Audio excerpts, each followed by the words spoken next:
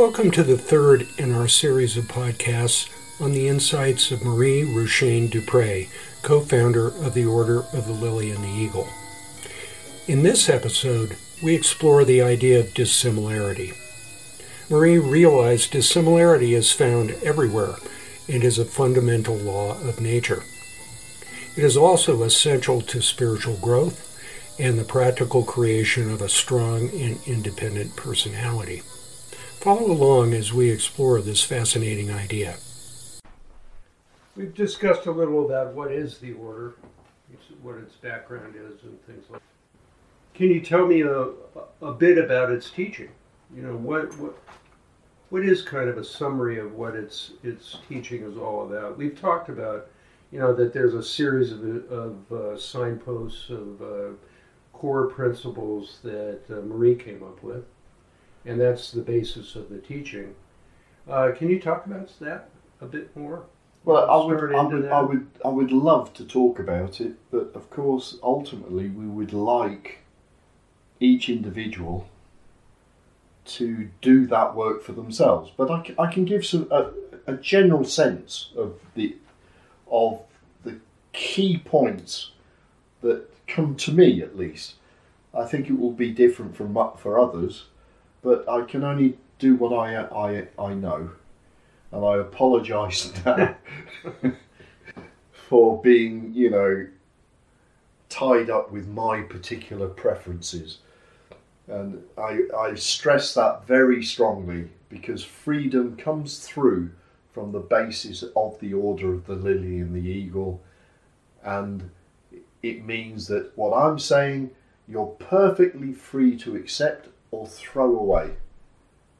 If you think about it, it helps you to think about it, great. But it's important that no one person has got the answer. And this leads us on to the core of the first concept that they are discovered, we could say. And that is, each and every individual is a unique person. What that means is they should be free to be who they are for a very good reason, because that uniqueness is a necessary thing for humanity. It's not something that's, it's nice to talk about that, And of course, people get mixed up with what we say is the similarity between people and their dissimilar elements. So, how can I explain this more clearly? Let's take the physical level of the person. We all have the ability to make various movements, whether it be a hand gesture, a facial expression, to walk. So everybody has that capacity. They have the ability to walk. Okay, I exclude people who are bedbound and in wheelchairs, but even they will have similar movements that everybody can make. I choose walking because it's an easier example. I'm lazy.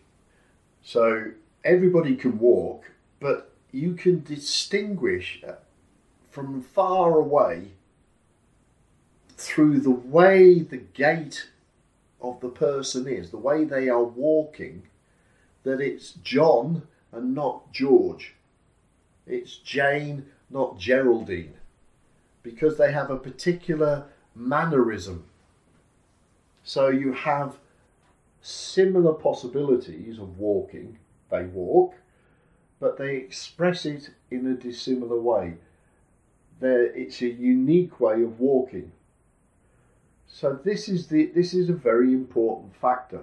It's so obvious that most people don't give it the relevance it should be given. And it comes back to freedom again. And unfortunately, it's getting worse and worse and worse with modern technology. People are kind of being obliged to be the same. So I can give you a really good example, which Or is it? It's the housewives of Hollywood, and you think you must all have the same surgeon because you've got the same lips, you've got the same cheeks, you've got the same eyebrow. In fact, I can't tell you apart. You all look the same. That's not natural. And I use the word natural. So, and that's common. You know, all these kids at young ages are now getting surgical augmentation done because the drive to look perfect and is driving craziness. You're meant to look different. You're meant to act different. You're meant to walk different. You're allowed to have different feelings, to have different thoughts. And if you don't have that, you can never be a unique person, which you're meant to be. So this is the first insight that Marie had, that absolutely everything is different. We live in a realm of physical things that are different. But because we're human beings, we also have a realm, a world of emotions, and we have a world of thoughts. And they should be different as well. We shouldn't all be thinking the same thing. We shouldn't all be feeling the same thing. But that's the way they say, the herd instinct, and I suppose it is. You know, we're all trying to be like somebody else to fit in. But we can fit in and have different ideas.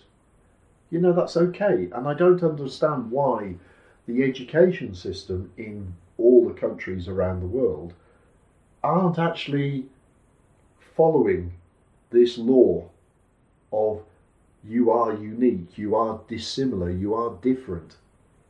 And that's okay. No, an inordinate amount of time is spent trying to force you to be like. There was a book I read years back about Japan, and it was discussing in one chapter the education system, and it wrote in there's a phrase, a saying that the Japanese teacher says about the children, and it's as follows: if the nail sticks up, hammer it down. So the idea is that they don't want difference, they want uniformity. And that's very sad. How can somebody be happy when they're just the clone of their neighbour?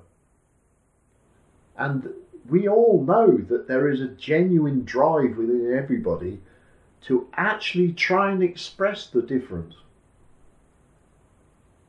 I don't have to tell anybody. I know that they're trying to be different, but within bounds, because everybody else will look at them or laugh at them, or. So this is the after freedom. This is the next. I would almost say it comes out of freedom, but okay, it's an observation. Everything has similarities, but it's expressed in a dissimilar way, or it should be. Yes, I think that's it, really. Mm-hmm. I don't know if I've missed anything. It's possible. You know, I am still young. So I'm just sort of looking at my notes here to be sure. Well, you might say something about the, what makes a personality, stronger or weaker, or gives it more possibilities or less, because that's discussed as well, environment. I think, in general terms, and I'm talking about the experience of most people, not people who are specifically following this teaching, but it affects them as well. But the normal person in the street, they're going through everyday various experiences. Okay, and it includes, getting to work and all those daily events that kind of tie us up, we get involved with, and all that kind of stuff. And occasionally we have a traumatic sequence of events. For instance, we get divorced, or our parents die, or something along, we often say, an earth-shattering experience. And, okay, there is a number of ways of looking at such experiences. They can make you stronger, or they can destroy you. Now, I generally would say that 9 times out of 10, if not more, it doesn't destroy the person. It does make them stronger. They battle on. They find ways round the problem. And.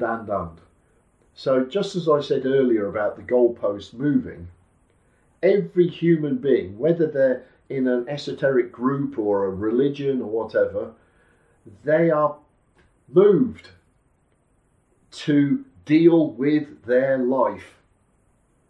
So they have a sequence of experiences, and this is all observation that I'm sure Maria was making. Maria, we're never quite sure what to say. Who we also call Dea. Well, again, let's not go down that path, I think. But anyway, so she obviously saw this as well, that there are people who go through these earth-shattering changes and they manage it, and it makes them stronger. So what do we mean by stronger as opposed to weaker? We mean that if something happens again further on in their life, they can withstand it. They have imagination to get round the problem. They have the determination to keep on going. I mean, I've met people whose children, 90% burns, they should be dead, but they're not. And the struggle, the sheer anguish they must have gone through to see their child, should be dead kind of thing. But they survived it, and they struggled on, and they're fighting even to this day, because that child will always have problems, 90% burns, no fingers, they got burnt off, reconstructions of the face, and unbelievable. So whether or not the signposts that Dea gave us, those fundamental ideas, are given to people or not, they're already naturally doing what they should be doing to survive. Okay, some people struggle and they need a bit of a helping hand and what have you, and sometimes in the order we try and help people. Not so that they become a member of the order. No, we help them without obligation. Get them on the straight and narrow, and usually they disappear because they don't want to remember the bad times. But we helped, and that's good, tick. But we're not doing it so that we can capture them to come into the order.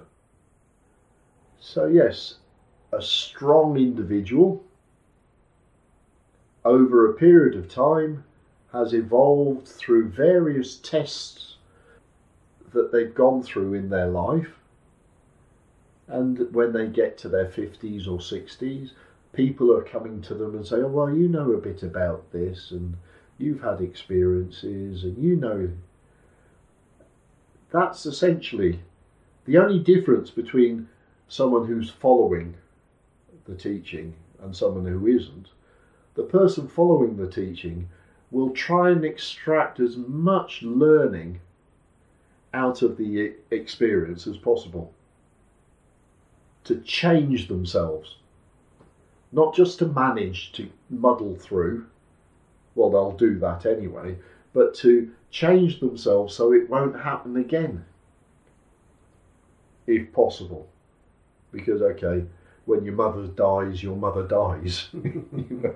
But okay, you've got your father coming down the road, and he, and you may have not had a good relationship with your father, and really you should try and make your peace with him, and all that kind of stuff. Because once they've gone, you can't ever have a further conversation with them. So all these things come into play at a greater depth, let's say, for someone studying the teaching. I won't say that you do that right from having studied it. I suspect what happened to me was I got to 36 and then I went, I want to do number 1 again. And I started going through again, and I started seeing other things, and then when I was giving those theorems or these fundamental ideas to somebody else, I was suddenly presented with a completely different view of it by the person themselves, and it broadens your whole concept of what's going on. You never stop experiencing and trying to make sense of it, and that you extend. I mean, it's such a simple idea. Everybody is unique, and everybody should be expressing difference. I can give you a good example, which has nothing to do with human beings, although we could extend it to human beings. Now, if I remember my history correctly, in America there was a period when, in the 20s and 30s, there was the Great Dust Bowl. And what had happened, as I understood it, that they were using one type of crop, and there was a shortage of water, and it completely wiped out this monoculture across miles and miles and miles and miles and miles of the same crop. So if you have a monoculture of human beings who go to the same school to be taught the same thing, then you won't ever have somebody coming along and going, oh, we need to do this. Because everybody will go, oh, no, we're not going to do that. Monoculture. So nature wiped out. If they'd been sensible, they would have had 3 or 4 different types of wheat or barley or oats or whatever growing. Which of course is what they do now. Which is what they do now because they've learned. But it's the same with human beings. If you teach them the same thing, you just get monoculture. And the whole beauty of people who thought differently, usually they had a completely different education. You know, their uncle would come along of the summer and they would teach them mathematics. And it turned out they had an aptitude for mathematics, or an artist. Start painting. Nobody taught them; they just had it. Oh no, son, you need to be a dentist in order to earn a living. We should be looking. If we believe in difference, we should be finding what the difference is in our child and feeding that, encouraging it, developing it, and not start saying, no, I'm going to impose on you the study of, fill in your own blank, dentist, doctor, lawyer, plumber. I don't think there are many people who say, son, I want you to be a plumber. But anyway, that sort of attitude that you pre-select for the child what it's going to do. No. Find what they have the aptitude to do and then feed. A friend at work, he was talking to me about his 2 children, a boy and a girl. Same family, same genetics, same upbringing, and he said to me, he's a bright button, he is. He said, he says stuff to me, and I said, what about the girl? He said, not the brightest button in the box. I said, how's that possible? He said, I don't know.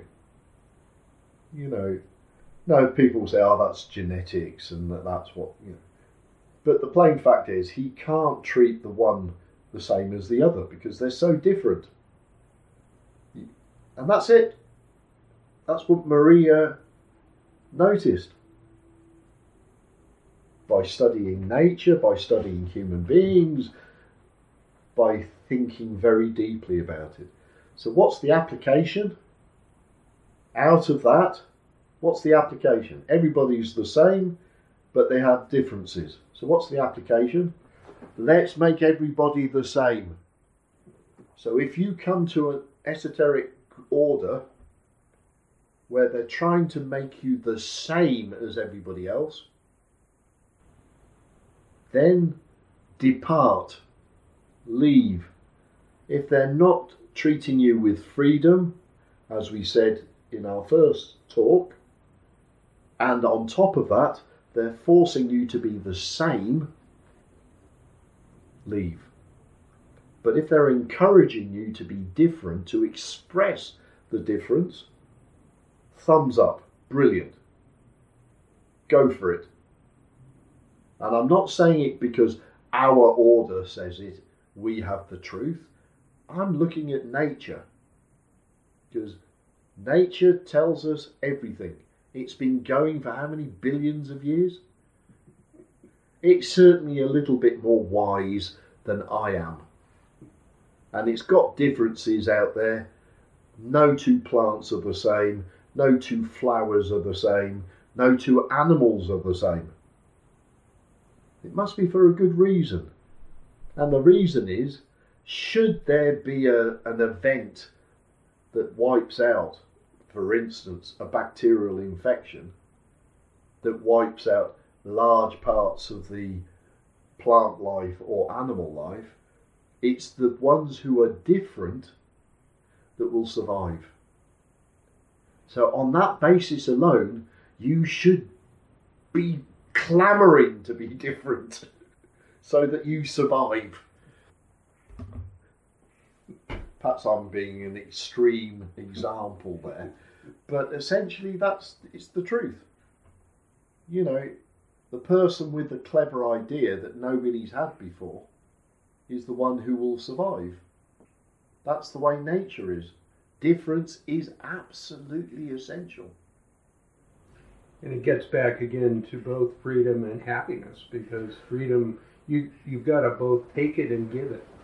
You've also got to give people the freedom of their dissimilarity in order to express and appreciate your own. Yeah, exactly. And it needs to be reciprocal. It needs to be the reciprocity. So if you've got somebody the head of an order, like the Order of the Lily and the Eagle, and they're going, right, I want you all to dress this way. Right, I want you to eat this type of food. Right, I want you to...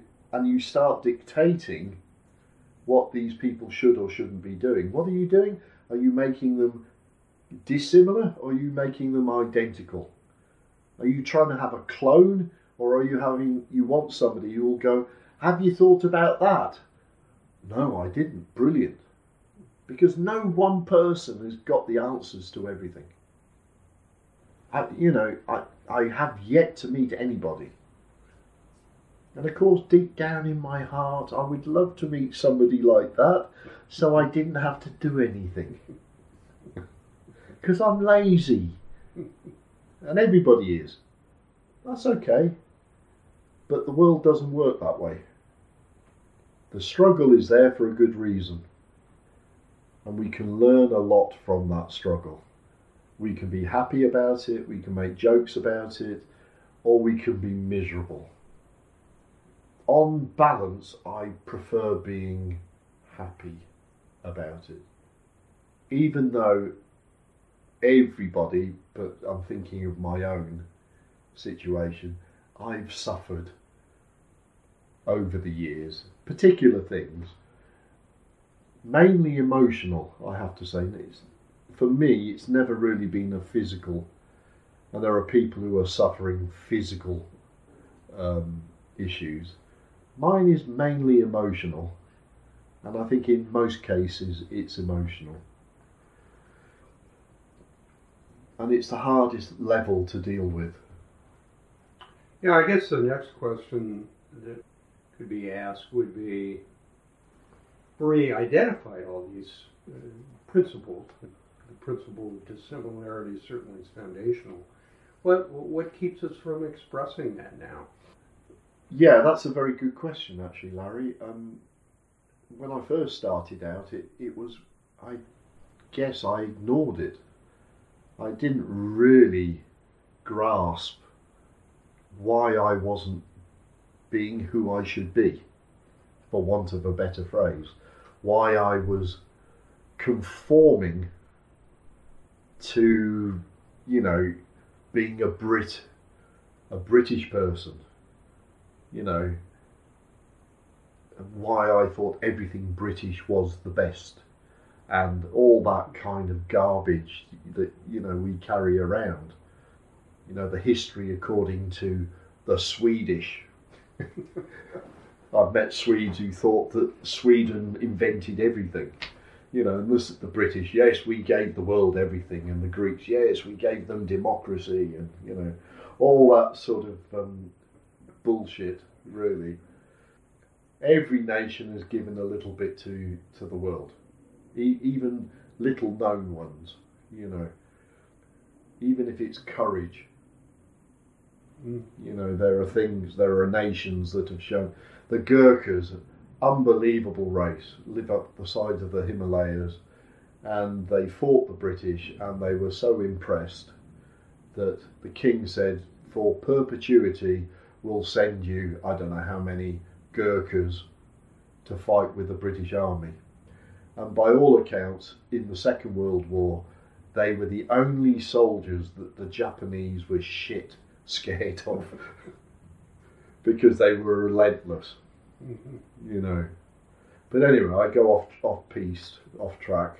What was the question? What does Marie say inhibits our capacity to express our dissimilarities? Well, initially the statement is that it's to do with our upbringing. And what we mean by that is at the moment of birth, essentially the baby is a blank tablet, we might say. Well, not exactly, but essentially there are very few experiences for the child to have assimilated, to make sense of. Okay, it understands some sounds, it recognises the mother's voice, maybe even the taste of certain foods, because that's come through the placenta to the fetus and what have you. But essentially, it eats, and that's about it. There's very little else going on. It can't focus and all this kind of thing. But over periods of time, you'll notice, if you notice and sit and watch a child or your child, you'll notice that it's watching you and it's mimicking. Okay, because it's trying to understand the physical world, it's trying to understand what you're saying, it's trying to understand what you're feeling, it's trying to understand what it's feeling. So right from the word go, it's drinking in what's around it. We call it the environment. So from the family, from the brothers, from the sisters, and these days from the television, from the internet, from all the various things that are now available, radio even, schools, social media big time, all these things start imprinting various things on the person. Most of them are okay, but a large proportion of them aren't okay. So we're inheriting. And why aren't they? Because the tendency, the best way I can explain it is as follows. When I was in Greece, my nephew, who was young, we were sitting on a kid's roller coaster, and they would only let the child on with an adult, so I was the designated adult. And I'm not a great lover of heights, even though it might be 2 foot, and that type of thing. But I was very aware that Angelos was sitting next to me, name change for data protection purposes, And so Angelos was sitting next to me, and we went up the little rise, all of, I don't know, 10 foot. And it was, I think it was a railway engine, one of those kids kind of. And we got to the top, and then we woo down the other side, right? So, of course, that gives you a kind of an adrenaline rush. And of course, this was the first time that Angelos had ever felt it. So, what did he do? He looked at the adult sitting next to him to try and understand how he should respond. And because I understood he was watching me, I went, yeah, and looked down at him and smiled. And he went, oh, okay, that's what I do with this thing. So I taught him to enjoy that, even though I don't like it very much, especially when it's 150 foot and it's like I'm going to die kind of drop. And ever since then, he was fine, So these things are taught, and they leave an imprint on you very deep. And because society wants you to conform, because the law is that they follow is the law of similar, we want to make you the same. We start carrying a load of stuff within us which doesn't belong to us. Bless them, mothers imprint a load of stuff on us. So my mother, my fear of 2 foot high comes from my mother. And I remember when it happened and how it happened and what have you.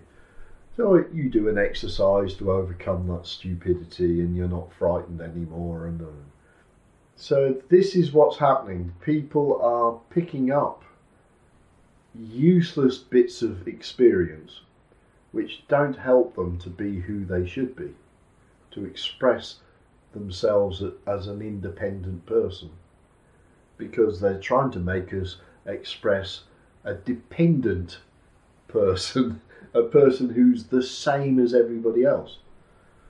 So we have two aspects to making the person.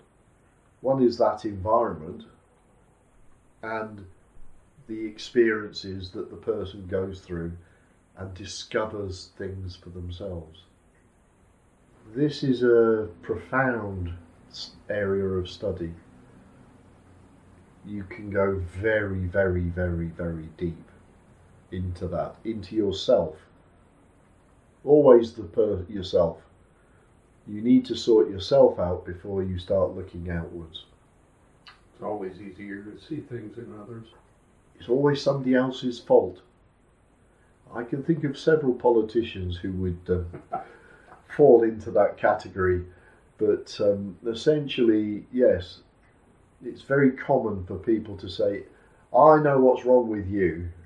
It's your fault that I did this. The classic one I had in Greece, well, actually it was in London. It was a Cypriot Greek, and the history of Cyprus is it was divided because the Greeks invaded, and then the Turks invaded, and the island got split. And I was talking to a Greek about this, and he said, the Americans, the CIA, they forced us to invade. And I kind of looked at him for a minute and I went, no, you were just ready to do it. They just gave you the okay. They didn't force you. There was 10,000 American soldiers strong-arming you into the boat. Yeah. And again, we talk about false news, which is kind of a new thing as a phrase, but these things go back a long way. The massaging of the facts to fit the prejudice that we have. The Americans and the CIA forced us to invade Cyprus. Very interesting. Anyway, yes. So that's the basic first area, first bullet point, the first signpost, which really is, I can't can't explain. The first time I went through it, it was like, yeah. That all makes sense. Here's my explanation, and I move on. Now that I come back to it again and again and again, I'm thinking, my God, I don't... And I look at my notes on what I wrote about it back then, and I look at them now because I'm thinking, well, what did I think then? And this is a very good reason why we write things down, because we tend to distort things unless we write them down. You know, you can't rewrite your notes and say, oh, I don't like that, we'll get rid of that. No, you read the notes and you think, oh my God, what an idiot I was. Well, yes, everybody evolves, and that's the whole thing. You look back at it to say, my God, I've moved on. I understand a bit more now. It makes more sense. I hadn't taken that into account. I'd forgotten about that. And, you know, as you get older, you do tend to forget things. So to have the written record of what you wrote is very important. So George would say to me, keep writing, write more, you never write too much. Because I used to say to him, sorry, I've written too much. He said, no. No such thing as writing too much. And actually, I would add to that, there's no such thing as a stupid idea. Because what somebody might think is stupid actually might be an insight. You never know where wisdom is going to come from.